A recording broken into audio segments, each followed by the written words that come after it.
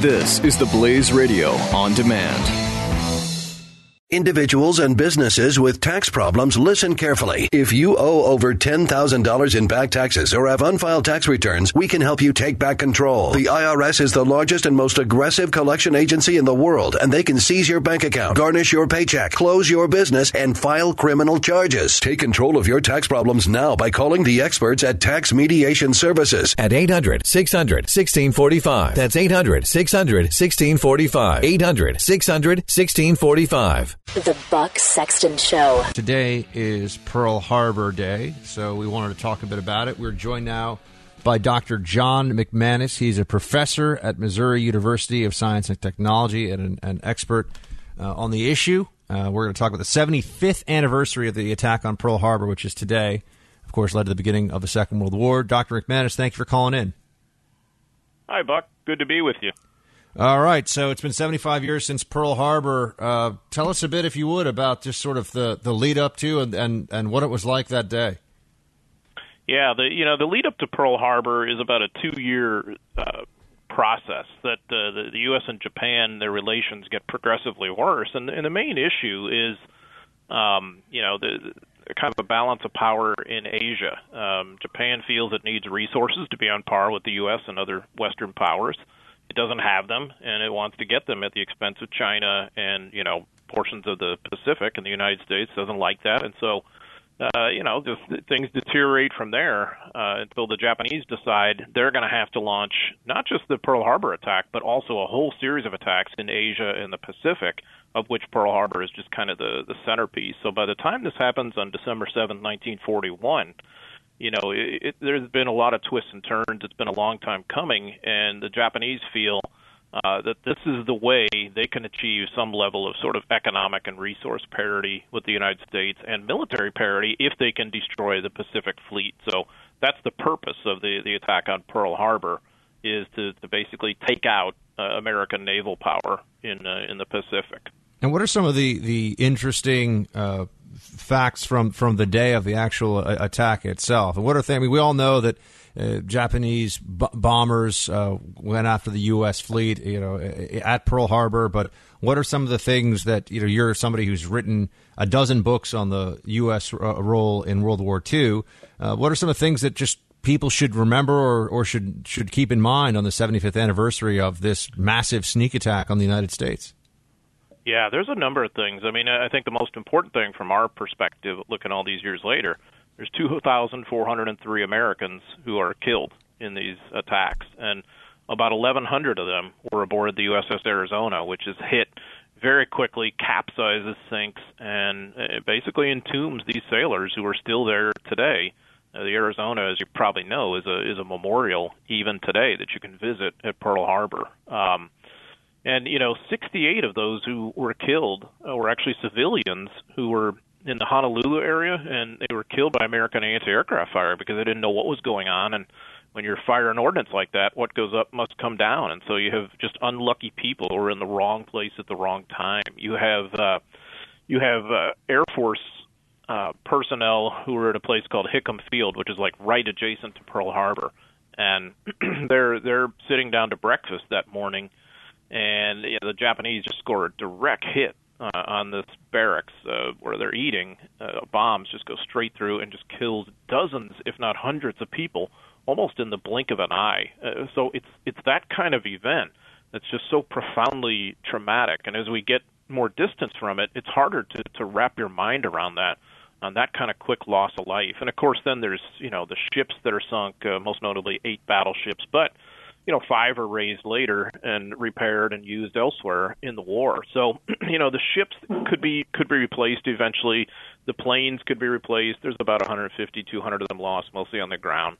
The facilities could be repaired, but the lives that were lost obviously could never be replaced. And that's what really tends to stay with me all these years later after, studying it so much. In your research into this, one of the questions, of course, that always comes up, what people always want to know is, how could it be that the U.S. was caught so unaware at Pearl Harbor? How was it that the sneak attack seemed to catch us in a way that there was really very limited ability to repel it at all? How did we not see this coming? What were some of the factors that led to that?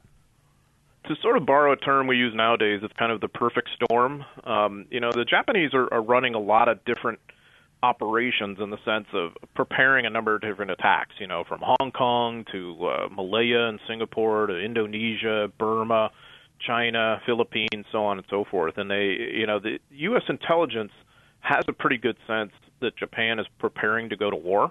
I mean, we know that the day or two before the Pearl Harbor attack, but there isn't necessarily enough good information that says they're going to be able to sail this fleet within about 300 miles of Oahu and launch 370 aircraft and catch us flat-footed. That's the part that's really sort of astonishing all these years later. And even so, the U.S. had a couple of opportunities to find out about this at the last minute and perhaps stave off, what was something of a disaster and perhaps save some lives. What I mean by that, part of the attack, and we tend to overlook this, part of the attack was little mini submarines that the Japanese were going to infiltrate near the mouth of the harbor, and they were supposed to sit there and attack any ships that were coming out of the harbor to escape the air raid. So one of these subs is detected by the USS Ward, a Navy destroyer, and is sunk about an hour or so before the plane struck Pearl Harbor. So they're trying to get the word to the higher-ups, back at Pearl Harbor in the command structure. And by the time they get the message, well, the planes are literally right overhead and dropping bombs. The planes are also detected on radar by sets in northern Oahu, and no one really knows or understands enough about what they're seeing to realize what's about to happen. I think the Japanese got away with what was a major mistake, a major screw-up with their submarines. But it just, fortunately from an American perspective, it didn't cost them as it ought to have. What was supposed to be the next step after Pearl from the Japanese strategists' point of view at the top of their military command? So they were going to disable the U.S. fleet, and then what were the sort of steps they were hoping for after that vis-a-vis the United States? What the Japanese are really interested in at the beginning of the war is conquering what was called in those days the Dutch East Indies. Nowadays it's Indonesia. And the reason is it was just completely resource rich. You had oil, rubber, tin, bauxite, iron ore, all this kind of stuff that Japan really needed in order to be a first-class industrial and military power. And so a lot of their operations are geared toward taking over the Dutch East Indies, and to do that, they have to crush British imperial power, too, which is prevalent like in Malaya, Singapore, Burma, and Hong Kong, of course.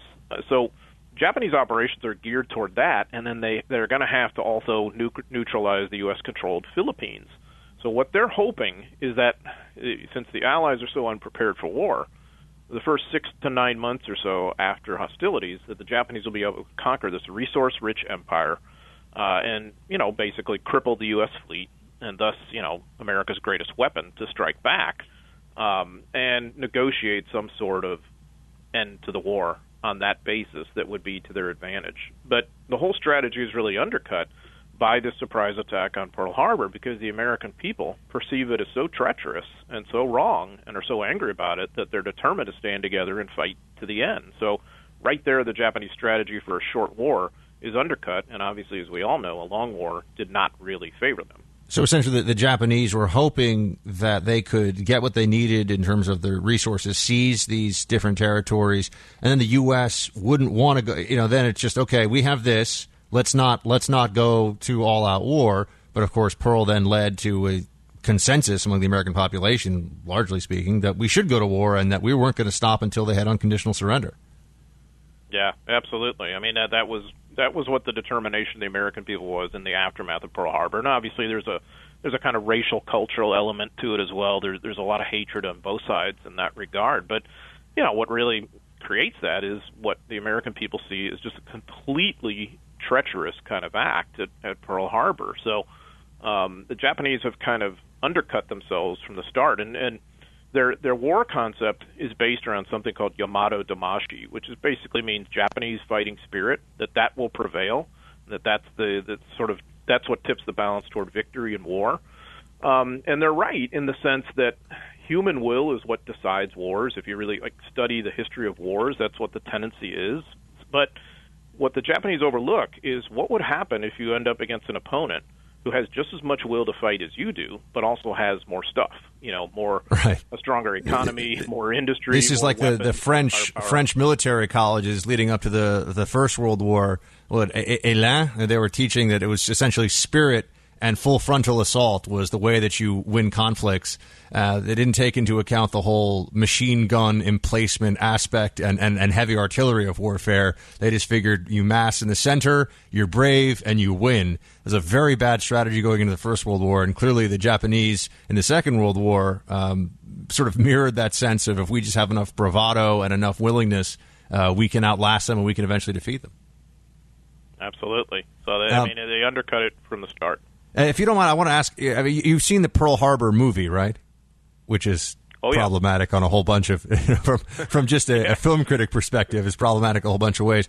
But the actual attack itself, the way it's portrayed in the movie, taking out the actors and the sort of dramatic, some of the dramatic stuff that they obviously inserted to make the characters central to what was going on. But the sort of the visuals and the overall way that attack came together, would you say that was it pretty accurate? I think the best part of that film is that it does succeed in conveying the shock, the trauma, the human carnage that happens right when the attack occurs. I think that part is pretty well done. As a literal-minded military historian, as most of us are, and that's why no one ever wants to see movies with us, it's distracting to see post-World War II era naval hardware that's supposedly there in 1941. So that gets a little dicey, but I do think that they succeeded in portraying the drama of the moment, the trauma of the moment, the difficulties inherent, the shock of basically being in a peacetime mentality one moment and literally 5 minutes later you're in the middle of a war. And your whole world, everything changes. And I did think that part was pretty well done. And some of the sequences that they show, I mean, there were people who must have seen before the actual raid. I mean, they must have seen the planes coming. And I think I read earlier in the week that some of the survivors of Pearl talked about being the Japanese pilots flying so low at some points where they could actually, some of the pilots waved to them. Are there any sort of personal anecdotes that you came across in your research and writing the books you've done on the Second World War that you just want to share?